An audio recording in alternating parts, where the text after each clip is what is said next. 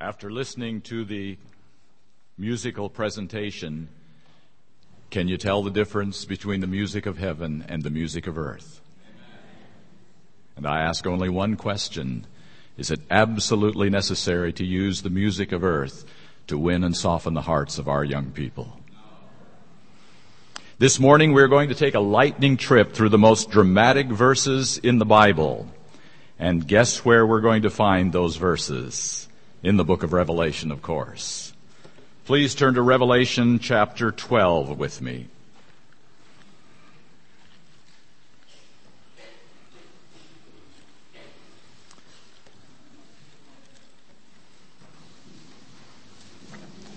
We will begin reading with verse 7. And there was war in heaven. Michael and his angels fought against the dragon and his angels. And the dragon fought and his angels, and prevailed not, neither was their place found any more in heaven. And the great dragon was cast out, that old serpent called the devil and Satan, which deceiveth the whole world. He was cast out into the earth, and his angels were cast out with him. Can you believe that text? War in heaven. The last place in the universe you would ever expect to read a verse like that. But there was war. Things were not as they should be. Now look at verse 3 of the same chapter.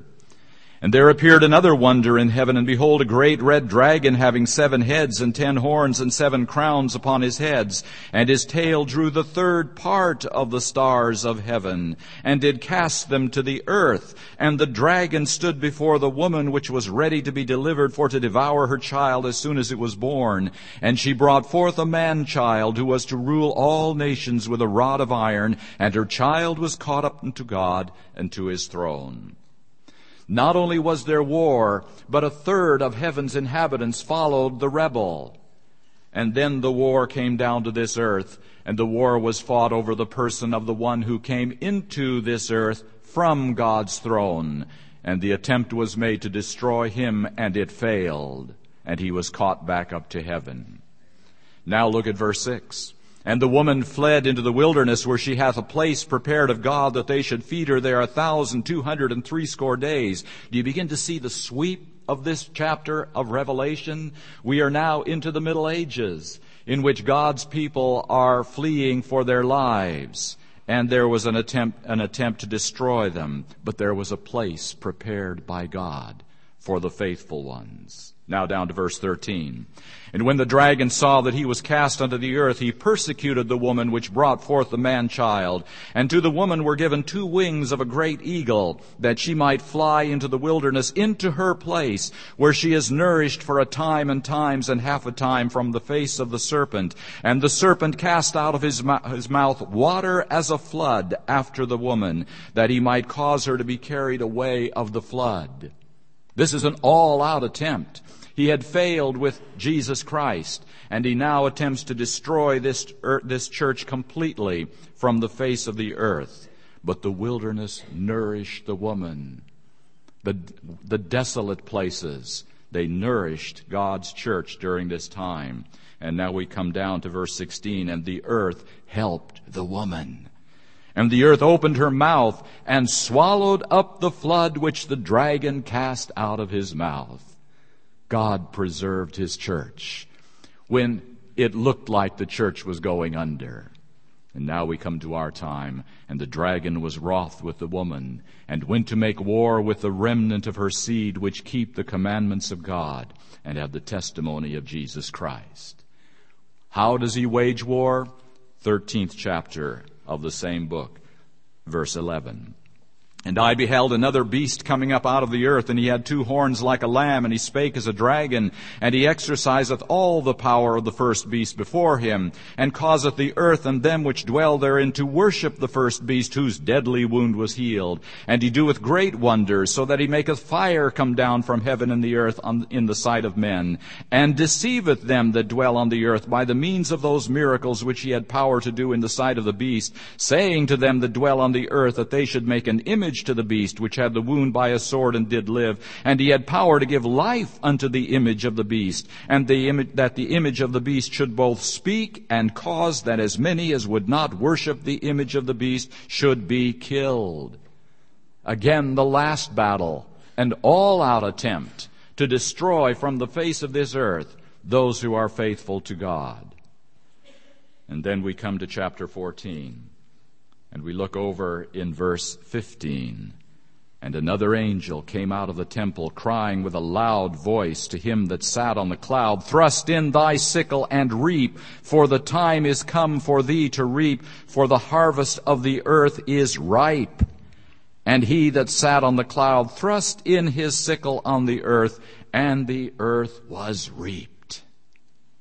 There we have the solution, the end to the story that began way back with the war in heaven, came down to this earth, and God finishing up the whole process. Go back to chapter 12 with me again. And look with me at verse 10. And I heard a loud voice saying in heaven, Now is come salvation and strength and the kingdom of our God and the power of his Christ. For the accuser of our brethren is cast down, which accused them before our God day and night. And they overcame him by the blood of the Lamb and by the word of their testimony, and they loved not their lives unto the death. That's the song of victory. That's the praise that will come from God's people. And it will only come from those described in chapter 14 and verse 12. Here is the patience of the saints. Here are they that keep the commandments of God and the faith of Jesus. There you have a lightning trip through the great controversy, all compacted into 3 chapters in one book of the Bible. The most dramatic story that has ever been told or will ever be told for all eternity. All in a few short verses. Now let's examine that battle more carefully. Let's go back to the beginning of the great controversy.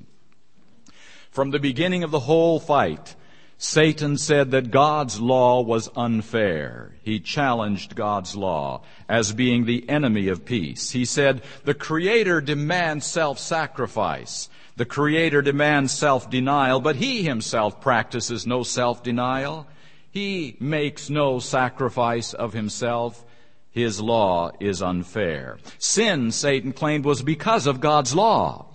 God gave a law that was impractical, unrealistic, and unfair to created beings. God is responsible for sin.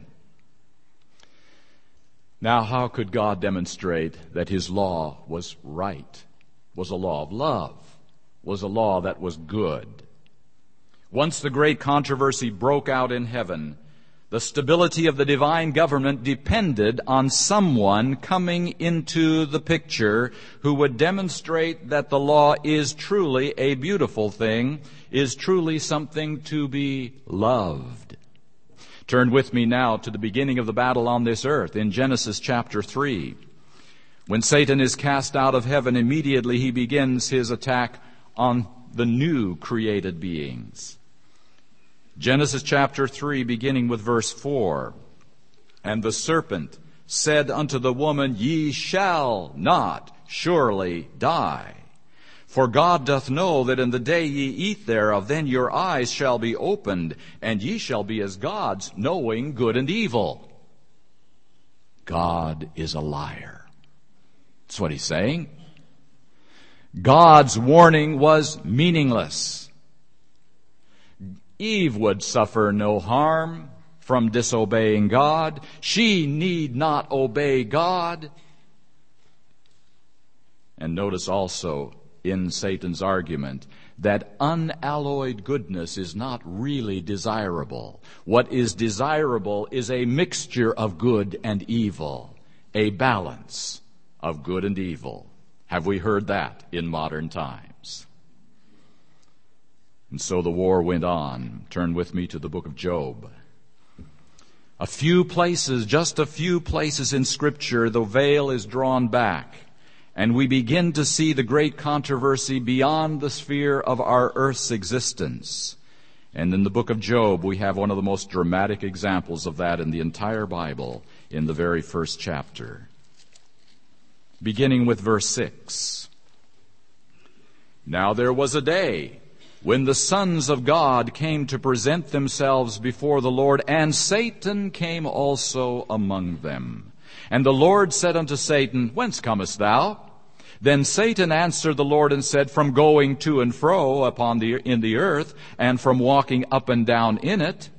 And the Lord said unto Satan, Hast thou considered my servant Job, that there is none like him in the earth, a perfect and an upright man, one that feareth God and escheweth evil? Then Satan answered the Lord and said, Doth Job fear God for naught? Hast not thou made an hedge about him and about his house and about all that he hath on every side? Thou hast blessed the work of his hands, and his substance is increased in the land. But put forth thine hand now, and touch all that he hath, and he will curse thee to thy face. Has that argument been repeated down through history? God, the only reason they serve you is to get some benefits. They want to have a nice life on this earth, and then they want to have eternal life. They would not serve you if you weren't handing out rewards. That's the basic argument that he has continued all down through history. And here we have a perfect example of it. Are we aware how nearly Satan came to winning this great controversy? How many people survived the destruction of the earth during the flood?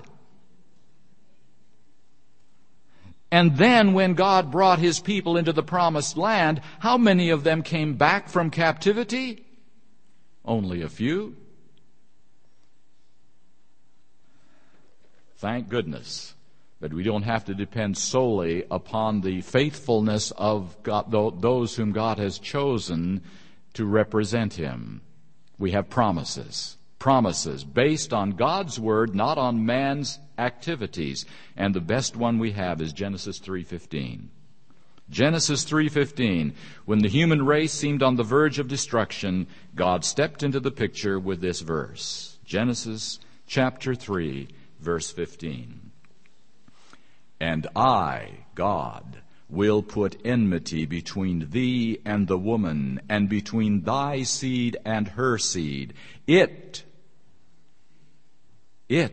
Her seed, shall bruise thy head, Satan, and thou, Satan, shalt bruise his heel. There will be a war. But the war will not end in defeat for God. That's the promise. And that is the promise of the entire Bible.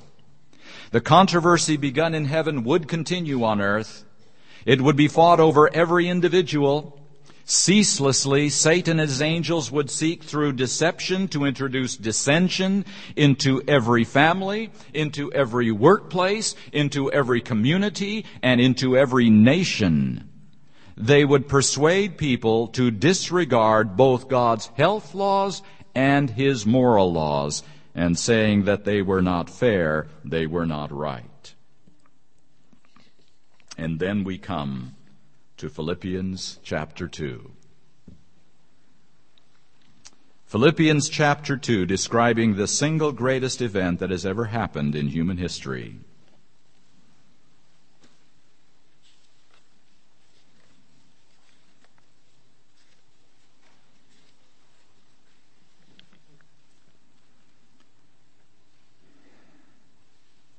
Verse 6. Who is it? Christ Jesus. Being in the form of God, thought it not robbery to be equal with God, but made himself of no reputation, and took upon him the form of a servant, and was made in the likeness of men, and being found in fashion as a man, he humbled himself, and became obedient unto death, even the death of the cross. You know, some people worry a lot about their reputation. There is something more important than reputation, my friends. It is character. And Jesus made himself of no reputation. What was Jesus Christ doing during this period of over 30 years? He was unfolding the law of God. He was telling the universe what God was really like. He was saying God's law is not a law of selfishness. Look at me. I am that law. Jesus came to show what it was really all about. And there is a very, very fascinating statement from our modern inspired pen that says, the law of Jehovah is the tree, the gospel is the fragrant blossoms and fruit which it bears. Doesn't that turn it right upside down? We usually think of the gospel as the tree producing obedience to God's law. Here it's just reversed. That the law is the tree. The law is God. The law is His character. The law is His government. The law is the way God is. And the way God is produces love and grace and mercy. The gospel.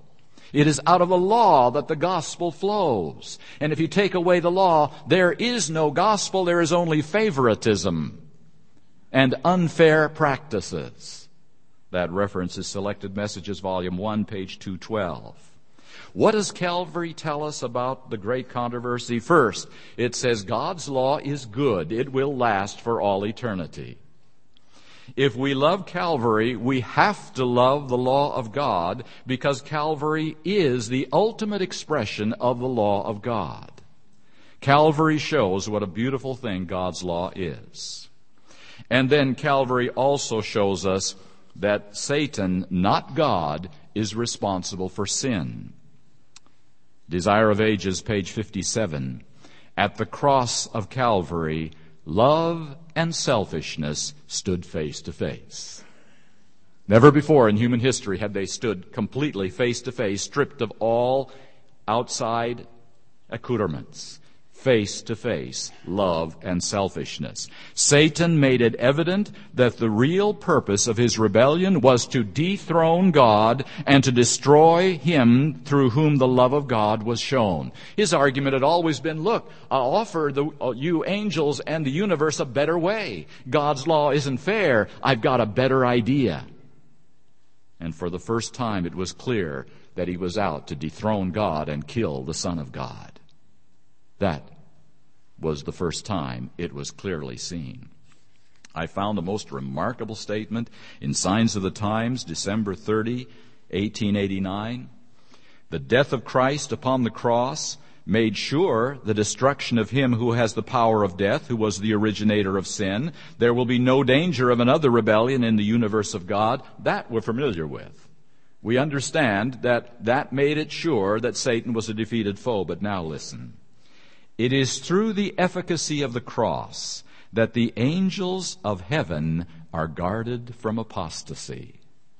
Without the cross, they would be no more secure against evil than were the angels before the fall of Satan. The plan of salvation, making manifest the justice and love of God, provides an eternal safeguard against defection in unfallen worlds as well as among those who shall be redeemed by the blood of the Lamb. The cross was for the universe. We're just getting a little benefit from it. We just have a little outflow of what it was really designed to accomplish. It was designed to keep the universe safe from rebellion for all eternity. And so she says, oh, we do not comprehend the value of the atonement. If we did, we would talk more about it. Why should man not study the theme of redemption? It is the greatest subject that can engage the human mind. It's a lot easier sometimes to focus on things. Even prophecy, future events. What is going to happen? How many days between this and that? What do these symbols mean? The atonement. That's the theme of the great controversy. It is God's way to turn things around to meet the challenge that Satan has laid against it. It is only in the light of Calvary that we can see what sin is. You see, someone else has joined Satan in his rebellion. The whole world stands charged with the murder of the Son of God. Testimonies to Ministers 264, not a soul knows what God is until he sees himself in the light reflected from the cross of Calvary and detests himself in the bitterness of his soul.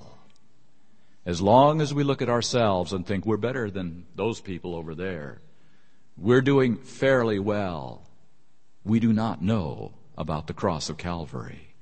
Because when we take a good look at the cross of Calvary, we will detest ourselves. Why? Because we were there. We were there. The lightning flashed, the thunders crashed, the bolts of wrath he bore for me. Then in the dark, some fiend I see. He nailed God's Son upon the tree. That angry face was full of hate. Just who could be so vile? He spat upon that lovely face. Who could it be? Who could it be?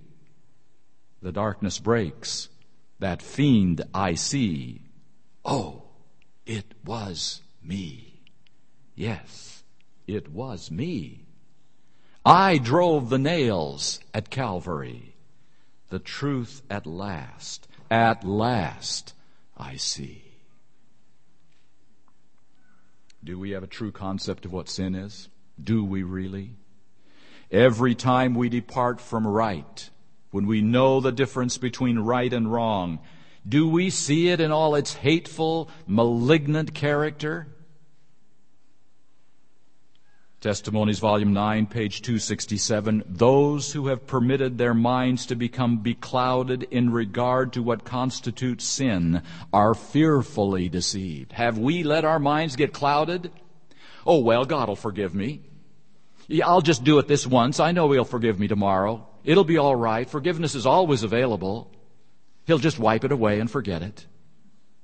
Are we beclouded in regard to what constitutes sin? When we sin, the great thing is not so much the act that is committed or the word that is said. It is the enmity that exists in the heart. I don't like your law, God. It's unfair. I agree with Satan. And Satan attempted to kill the Son of God. Every time we depart from right, do we realize that in our hearts there exists murder against God? Murder against the Son of God. When a man repents, he vindicates God. What is he saying? It is not your fault, God. It is Satan's fault, and it is my fault. That's what happens when we repent. A man who fails to repent of his sin, a man who blames his circumstances, a man who seeks an excuse for sin says virtually, God is at fault. If He hadn't done it this way, I wouldn't have. It is God's fault for my sin. Calvary proves, and the life of Jesus proves, that no circumstance in which any human being can be placed is ever an excuse for sin. There is no excuse for sinning. But now we've got a question. If God is going to exterminate the devil and all evil eventually, why didn't He do so right at the death of Christ? Why didn't He do so long before we got into the picture? Why does a good God permit evil? There's a text in the book of Joshua that may help us. Joshua chapter 24, verse 15. At the very end of Joshua's life, he challenges the people that will go on after him with this verse. Joshua chapter 24, verse 15. And if it seem evil unto you to serve the Lord, choose you this day whom ye will serve, whether the gods which your fathers served that were on the other side of the flood, or the gods of the Amorites in whose land ye dwell. But as for me and my house, we will serve the Lord. God desires our love too much to destroy it by demanding it. Freedom to make choices on the basis of evidence underlies the entire great controversy. God knew it was best for the universe to become wise about Satan and sin and himself and his law through the examination of evidence, looking at the evidence. But still, the question is, if Christ's life and Christ's death convinced the angels of God's goodness and of Satan's wickedness, could not God have destroyed Satan right after the cross? Why not? If the main questions about God's law and his character were answered by Christ's life and his death, why did the great controversy need to go on? Why didn't God destroy the devil and evil as soon as Jesus died on the cross? The principal reason seems to be the dull stubbornness of our human minds. Millions, billions of us humans still believe Satan's arguments in the great controversy. Many of us are still even on Satan's side in the great controversy by our life acts. We are still vindicating Satan in the way we live. You see, Satan challenges God. He says, all right, Jesus defeated me. Jesus lived the law of God. But where is anyone else that can do that? Their sins, you've had some who have obeyed you, but they sin occasionally, and you forgive them. You cover them with the garments of your righteousness, and every now and then they commit sin again, and they fall again. Where is any people, any human beings that can keep the law of God like Jesus did? Oh, he says, you, God, you're up there in the sanctuary. You're just covering up the sins of God's people. They sin and you just pass them off and you say it doesn't matter. I have not, Satan says, I have not been defeated yet. You haven't proved anything yet. And God virtually says to Satan, I will produce those people through my grace in the most degenerate age of earth's history. I will separate them completely from all sin. They will reflect the image of Jesus fully. I will step out of the sanctuary, and they will live in the sight of a holy God without a mediator. Such a people will be produced that will be the wonder of the entire universe. Through them, Satan will be forever defeated, and every question that could ever have been raised against the law of God, whether humanity can keep that law, will be forever answered in that special people that Scripture calls the 144,000. And now I want to take you to a thought that you may never have thought of before. Let's go back to the Day of Atonement. It's in the book of Leviticus. Leviticus chapter 16. After the services of the day are completed, after the sacrifices have been offered, after the high priest has gone into the most holy place and come out, cleansing that sanctuary, we have one more little bit to add to the story. Chapter 16 of Leviticus, verse 30, for on that day shall the priest make an atonement for you to cleanse you, that ye may be clean from all your sins before the Lord. That's what the day was all about, to cleanse the camp from all sin. Now look at the last detail in the story. It's in verse 20. And when he hath made an end of reconciling the holy place and the tabernacle of the congregation and the altar, it's all done, it's all clean, he shall bring the live goat, and Aaron shall lay both his hands upon the head of the live goat, and confess over him all the iniquities of the children of Israel, and all their transgressions and all their sins, putting them upon the head of the goat, and shall send him away by the hand of a fit man into the wilderness. A fit man. Someone who was able, someone who was prepared, had to lead that scapegoat out into the wilderness. That was the last part of the whole day after the atoning process had been completed. And before Satan can be cast out of this earth, he must be completely cast out of the lives of God's people. All that hidden iniquity has to be revealed. The cleansing of the sanctuary is not just a work of cleansing the sanctuary up in heaven. That's easy enough. God can take care of that. But it means the final making away of sin in the lives of God's people, taking away the dominion of the man of sin for all eternity.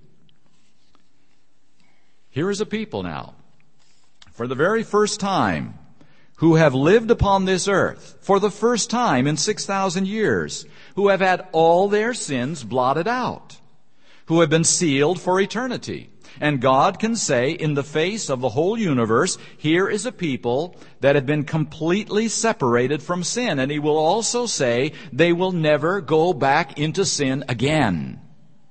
And by virtue of the fact that these people will never go back into sin after the final work of the most holy place, by the mere fact that once they have been separated from sin, they will never touch the stuff again, Satan is ultimately proved to be responsible, not God. But on the other hand, if Satan could lead them into a departure from right in the least particular, he has won his point. You see, there had to be a fit man back in that Old Testament story who could lead and would lead the scapegoat into the wilderness. There had to be someone who could take him away, who was able and fit enough and strong enough to do it. While the scapegoat was being led away into the wilderness, he made a desperate effort to escape.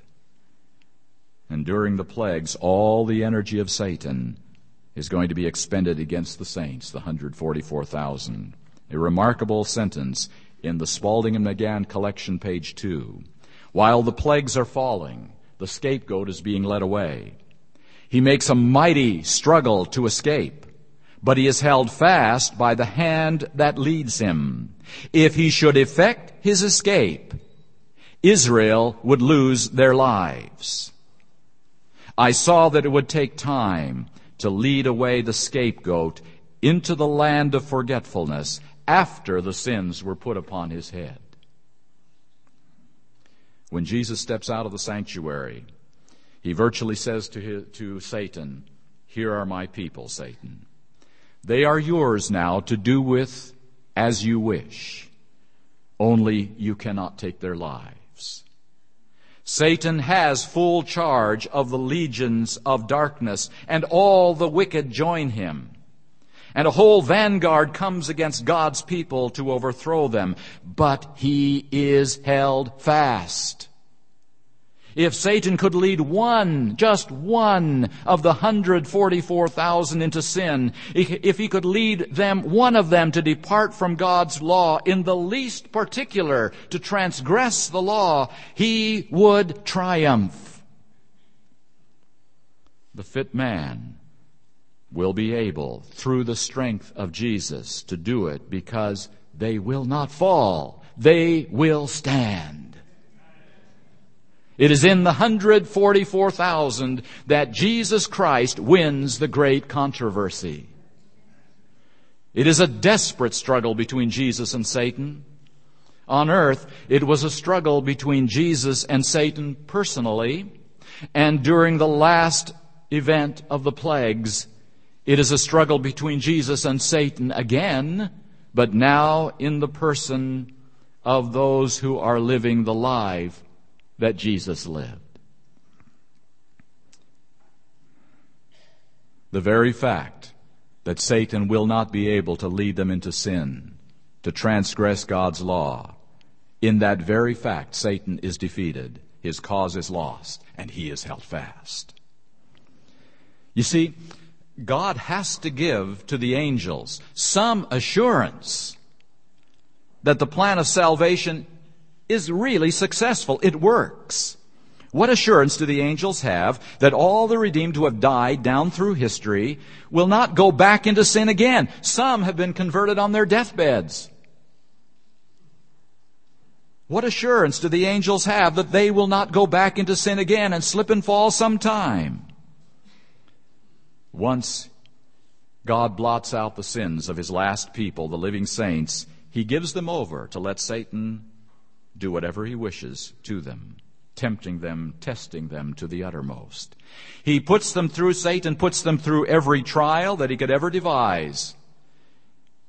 In the most discouraging, the most terrible circumstances, and they prove that the plan of salvation is a success, that it works, that it saves to the uttermost. But if the scapegoat should escape, Israel would lose their lives, not just the 144,000.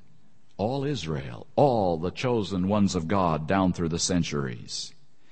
God is waiting for a people at the very end of time upon whom he is going to stake his throne. God is going to risk all upon the 144,000. If the scapegoat should escape, all Israel would be lost. The plan of salvation would be proven to be a failure. You see, there's only one thing that God's faithful people fear during the time of Jacob's trouble. They realize that everything does depend on the last generation. They realize that they could disgrace God's throne. That is why this company is going to taste more fully than any other humans who have ever lived the experience that Jesus lived through during his life on earth. There is one more text we need to read. It's in the book of Hebrews. It's in the famous faith chapter 11. After all these great heroes of faith are described, with their tremendous obedience and living out God's will, there is one verse at the end which sometimes we forget. Hebrews chapter 11, verse 40.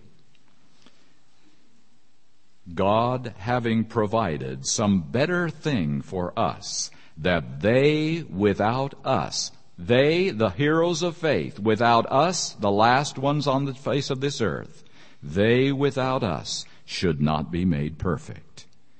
There could be no resurrection of the righteous without the victory of the 144,000. They without us will not be made perfect. They, Abraham and Moses and Noah and Elisha, all of the heroes of faith, are waiting upon God's last day church. Someone who can vindicate God's character, someone who will defeat Satan, someone who can lead the scapegoat away. They are waiting. When God raised up a movement 150 years ago, it was not his purpose to raise up just another church along with many other churches. The special work of the 144,000 is to call a people out for the seal of the living God. Not until that is done can the work be finished. That work, friends, is to finish with sin. That work is to finish with sin. He is waiting for a people through whom he can do this special work.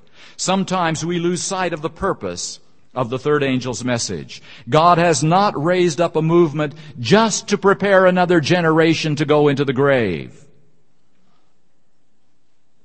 If we go on in the way we are going on, Satan could never be led away, and the work could never be finished if we continue going on in our business as usual in the Seventh-day Adventist Church. The devil comes along and tells us, "Oh, you Adventists, you're doing a marvelous work, a wonderful work in the world. Look at all the people you're helping. Why, you are raising up schools and hospitals and institutions and churches. You're growing into the millions, almost 14 million of you now. Just a few years ago, there were only 3 or 4 million. You Adventists are doing the best work you could possibly be doing." Satan says, just carry on with the way you are doing it. Anything, you see, anything to blind us to the work that is being left undone in the most holy place of the heavenly sanctuary, that he might blot out all sins and seal his people with the seal of the living God. Such a victory is waiting for God's people in the most holy place.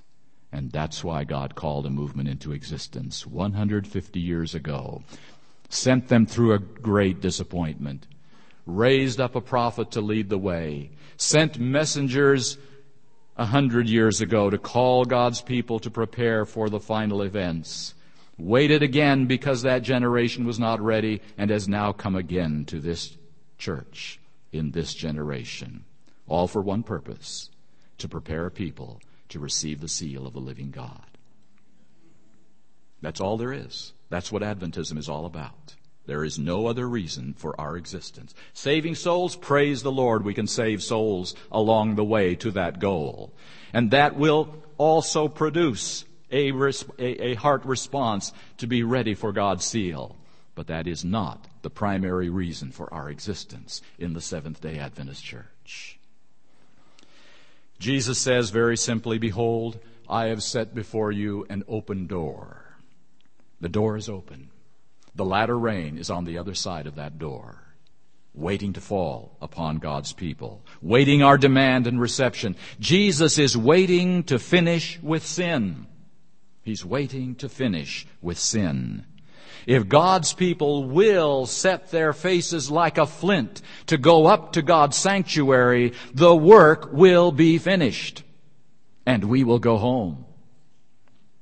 And so, my friends, may we today see the purpose for which God called us to be Seventh-day Adventists, and see what Jesus is waiting to do, that we might, through Jesus, through His grace, strive with all our might to be among that special company which is called the 144,000.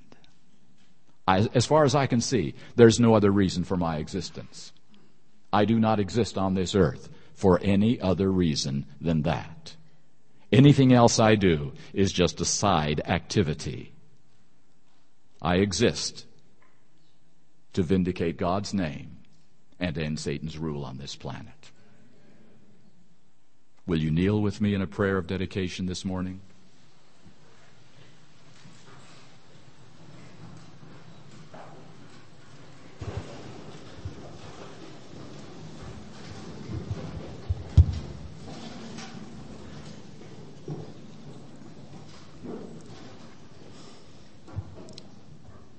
Father in heaven, we have marched around a mountain for many long years.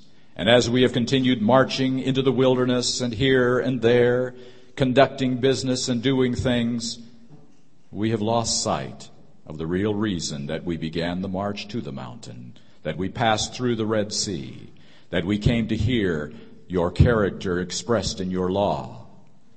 Lord, we have gotten careless. We have gotten busy with the work of the church. We have gotten busy doing good things, helping others, even saving souls. And sometimes we have forgotten what it really means to be, to seek, to want with all our hearts to be part of the last generation, to be part of the 144,000, to be done with sin, to say to the entire universe, God's way is right and I will do it no matter what happens. I will die rather than dishonor my Heavenly Father. Lord, help us to have that vision once again. Help us to see why we were placed on this earth. Help us to understand why you called a church into existence, not to be another gray church in a sea of gray churches, but to be that shining light that will shine for the rest of eternity, that will protect the universe for all time from ever dabbling in rebellion again. May this be that generation, I pray. Father, touch our hearts, soften them, break them.